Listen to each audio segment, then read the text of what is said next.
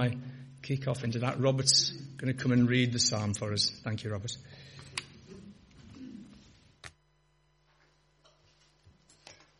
Okay, good morning, ladies and gentlemen.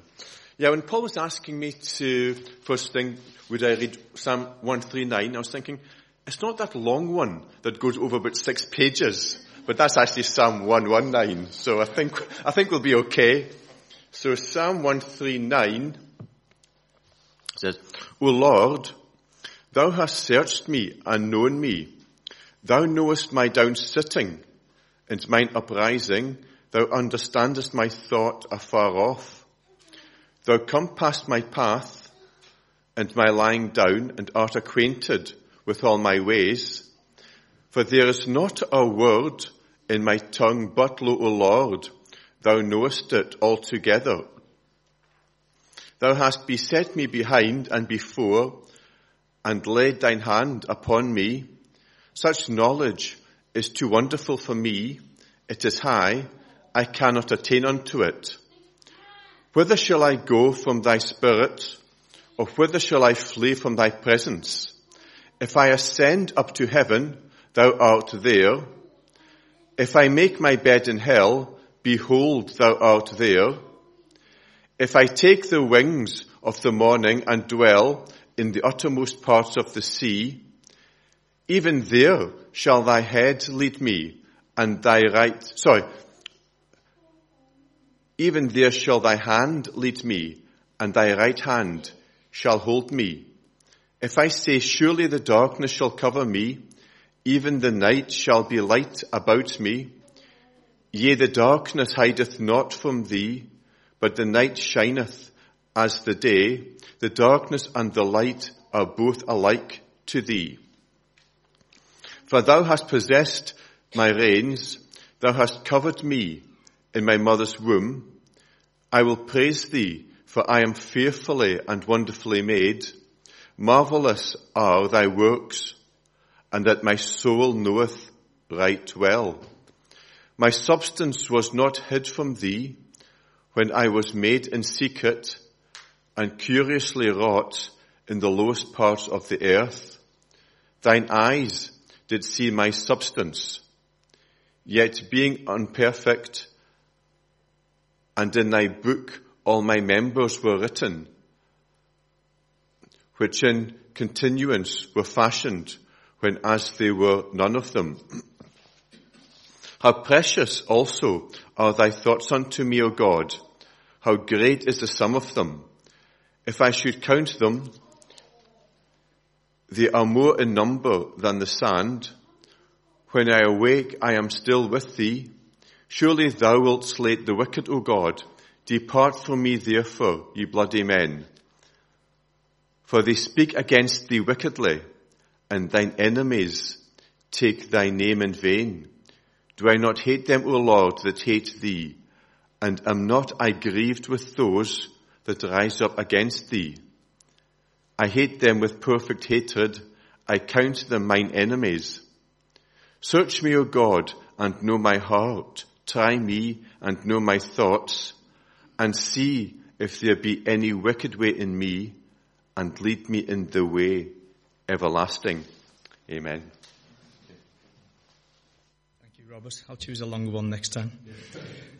So it was a very good read. I'd asked Robert about 5 minutes ago if he would do that, so thank you for stepping in. Well prepared as usual.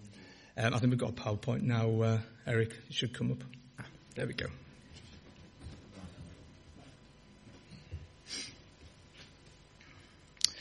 So Psalm 139 is not the longest, it's not the shortest either, for that matter. It's a good mid-length, I suppose. And it covers quite a lot, but it's a fairly, in many ways, a big message, but a simple message as well. So I'm going to cover the whole psalm this morning relatively quickly, I suppose.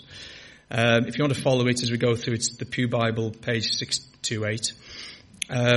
So Psalm 139 was written by King David, as we've already heard this morning from Jen.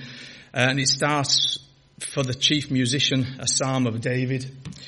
Some people, as I read here, believe the chief musician was actually referring to God, whereas I think Others think it was simply one of the leaders of the musicians or the choirs of the time, such as I think Heman the singer or Asaph.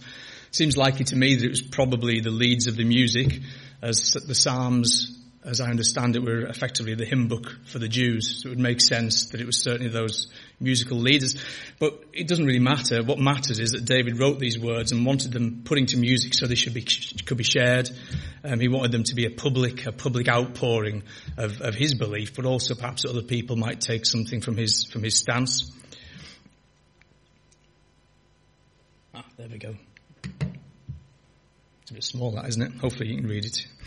So, you've searched me, Lord, you know me. You know when I sit and when I rise. You perceive my thoughts from afar. You discern my going out and my lying down. You are familiar with all my ways.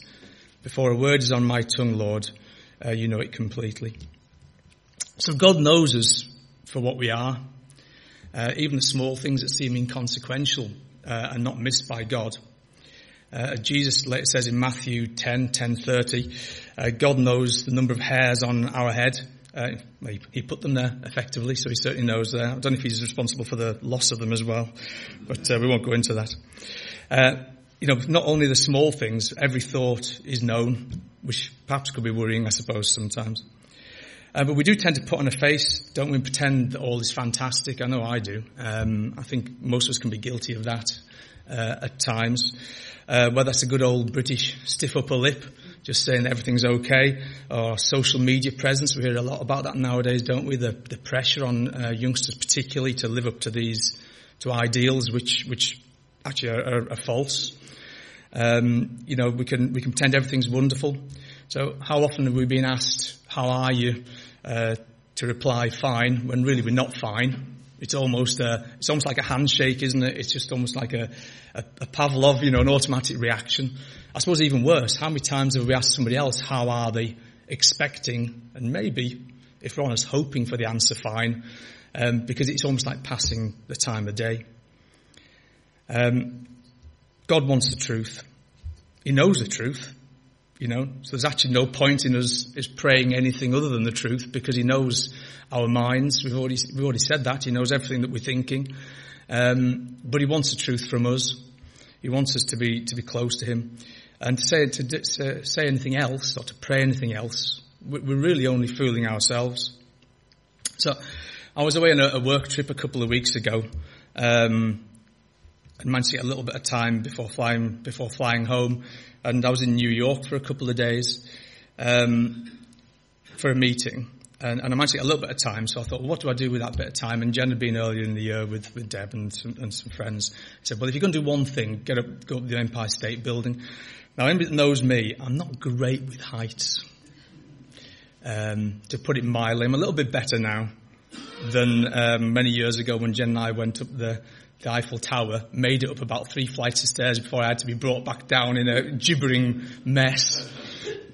Sorry. But I did make it up to the top. It was a little bit, it felt a little bit more enclosed. I was okay and a little bit better. So, I thought if I had time to do one thing, that would probably be it. I mean, it was very impressive. It's not the same without having somebody to share it with, I have to say, and maybe there's another sermon in there somewhere. But up at the top, there are lots of people taking photographs. You can do it in 2 stages, 86 floors or 102 floors, right to the very top. So, and up at the 102 floors, it's floor to ceiling glass. I'm not going to tell you how that made me feel. But we made it up there. And of course, you're taking photographs. I took some photographs to prove I'd actually done it. And there's lots of people taking photographs of themselves, taking selfies and posing. And there was one person there that really particularly stuck out at me, and they were by themselves. And they were taking these photographs, very posed, took ages taking these really, and taking and retaking the same photograph, big smiles, and acting up. But as soon as the photograph was taken, then the smile went, because they weren't with anybody to share it with. I'm not saying they didn't enjoy themselves, but the photograph didn't tell the picture of the actual day out. So there's a kind of, I know that's a big thing nowadays, but there's a kind of falseness to it. And God wants the truth from us. God doesn't want the image we portray. He wants the real us. He wants the honest version of us. I mean, I suppose, to be fair, that if the person had carried on grinning as they were walking round, people would have looked at them a bit strangely, I guess, to be fair.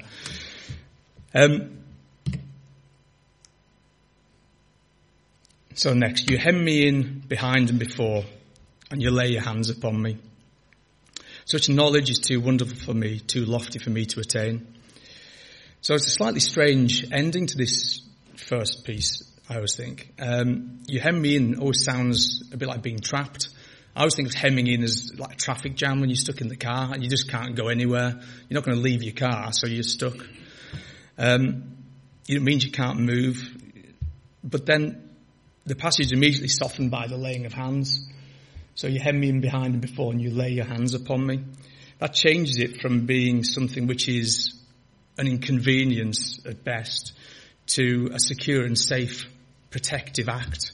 You know, the affirmation that God wants to know, that God knows David better than anyone ever could. Such knowledge is too lofty to attain. So it's very much to me a don't worry kind of feeling. It's a hug, if you like, that God is there, holding us, He's hemming us in, He's keeping us safe. And then we go on to say, where can I go from your spirit? Where can I flee from your presence? Again, slightly strange statement when you read it cold by itself. You know, it's like saying there's no hiding even if you wanted to. So at first it sounds as if David, maybe is trying to evade God. Where can I go from your spirit? That doesn't make any sense, does it, as a Christian? Though it can perhaps reflect a human tendency to run from God, as we can so often see. Where can I go from your spirit? Well, very quickly it becomes apparent that what David's actually saying is that is quite different.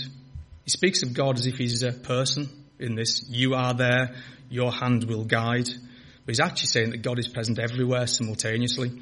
Not that God can go anywhere, but that he is everywhere. And I think, we do think of God in sort of a human form sometimes as, he can go wherever he wants. Well, of course he can, but he actually is everywhere. So wherever you go, God will be there with you. Not the ideal person to play hide and seek with, perhaps. As we saw in Genesis, was Adam and Eve, after eating from the tree of knowledge, and they went to hide, didn't they? Now God in Genesis actually says, where are you? Well, God knows everything, so God knew where they were. So why did he ask? Why didn't he just walk up and sort of say, come on, out of the bush, what do you think you're doing? But he didn't, did he? He said, where are you? And let Adam answer. Adam answered, I heard you in the garden. I was afraid because I was naked, so I hid. But God knew the truth. But he wanted Adam and Eve to admit it themselves. He wanted them to be truthful and to admit it with their own free will. So there's kind of a bit of a theme running through this from David. I remember as a child sat in church with my family wondering how God handled all the prayers coming in. I thought it must just be like white noise. And of course, you can't get your head round it. I think I had various images in my head. At one point I thought I'd imagined him in front of an old telephone exchange, plugging cables in and hands moving like a blur. But of course, the fact is, in our humanity, we can't understand. It's too big. God's too big to understand. We can't.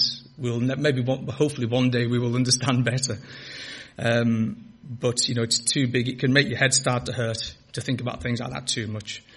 Many things, that shouldn't surprise us. Many things in life are too big for our human brains to get hold of. I recently bought a book titled, I've written the title down, Quantum Theory Cannot Hurt You. Well, I can tell you it can.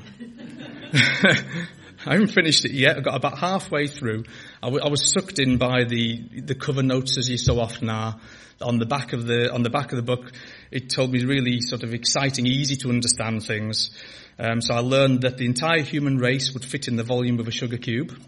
That's a good one. You can ask more about that later if you want to. And every breath you take contains an atom breathed out by Marilyn Monroe. There you go. So that sounds interesting, doesn't it? Well, you wait till you get into the physics.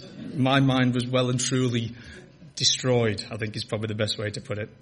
But more importantly from that book, the bits I did understand, I learned that creation is wonderful and complex. And no matter how much we learn, there's always something else to learn.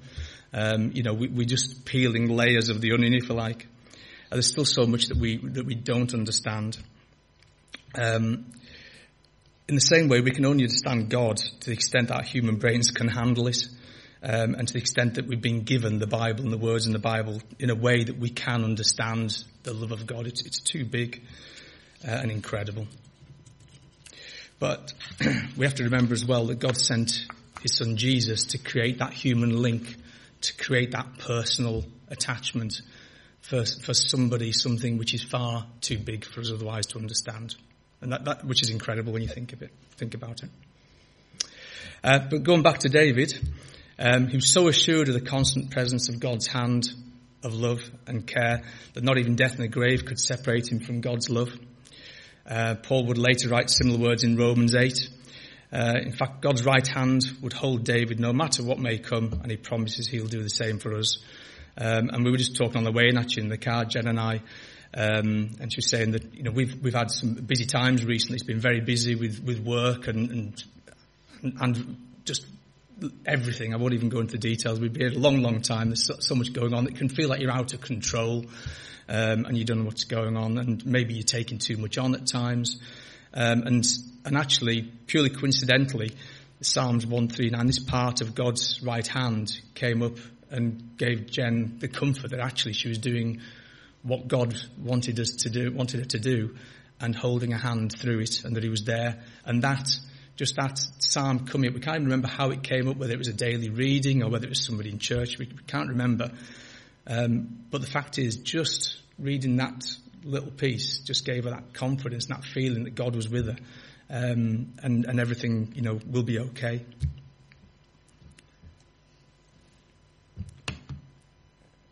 So, for you created my inmost being, you knit me together in my mother's womb. We've heard about Jen's knitting. I thought there was a lot of wool hanging off that knitting before. I don't know whether we blame that on Jen's extra few lines or Natalie. We'll blame Natalie because she's not here. So God made us all. Not only did God make us all, he created us in our mother's womb. He did it with great care and compassion, and great deliberation. He wasn't just like me when I'm painting the walls at home, throwing things and hoping it sticks. There's a plan. The human body is a wondrous creation. It's a fabulous machine, if you want to call it like that. We still don't understand it in so many ways. It's full of complexity and detail. But as Jen said earlier, we're made in the way God intended. We're all different. We're all special in our own kind of way. And we need to remember that. And we're made the way we're made for a reason. Though we perhaps don't know it at the time, and maybe we never know it, but that purpose is there. So then we're on to how precious to me are your thoughts, O God. How vast is the sum of them. Were I to count them, they would outnumber the grains of sand. When I awake, I'm still with you. So David was amazed and in awe, really, that God had considered his creation and taken the time and effort to know him. He used the analogy of grains of sand to show how frequently God thinks of us. The grains of sand. Does anybody know how many grains of sand there are on Earth? Anybody like to guess? In the UK? In a handful? What about a handful? Who would like to guess how many grains of sand in a handful? Nobody? No? I don't even know where you start. It depends how big your hands are, I know. So if somebody's got, I was expecting Robert or somebody to say, well, how big? Depends how big your hands are, Paul, and how big the grains of sand are, and yes, I thought somebody would come out with that, which is true. But according to the mighty power of Google, it's a few 100,000 grains of sand, depending how big the sand is and how big your hands are. So, but he's talking about, all the sand in the world. So the point being in David's mind was that it was a figure that can't be counted, that we don't know, that we can't know, that's constantly changing. So God thoughts and thinks of us innumerable, uncountable times, not just when we're created or when we pray, when we're in conversation or when we cry for help. He's thinking about us all the time, even if we're not thinking about him. Yeah. So it's quite a sobering thought, isn't it? So, then we're on to, if only you, God, would slay the wicked. Away from me, you who are bloodthirsty, or I think bloody men, I think in the King James Version that was read before, which sounds even worse sometimes. They speak of you with evil intent. Your adversaries misuse your name. Do I not hate those who hate you, Lord, and abhor those who are in rebellion against you? I have nothing but hatred for them. I count them my enemies. The tone changes dramatically, doesn't it, for this section? It goes from, mighty God, creation, how wonderful you are, straight to, by the way, anybody who doesn't like you, I don't like them. Yeah. I've summarized it in my notes here as your enemies are mine. Yeah. So, it's a real shift from wonder and adoration to a real, people who don't like you, I don't like is a very mild, isn't it? It's a visceral hatred of the enemies of God or anybody who even speaks against God. There's not attitude of forgiveness in there, is there? There's no sort of live and let live kind of attitude. It's just say, and then says, please God, slay the wicked. So not even send them away and don't keep them near me. Now, David means especially those who speak against God. If you read into there, they speak of you with evil intent, and calls them bloodthirsty and with evil intent. So David in this section really establishes hatred, not necessarily of evil people, I would say actually, but of the sin and the evil that they do. So the door is still very much left over for forgiveness and for changing your ways.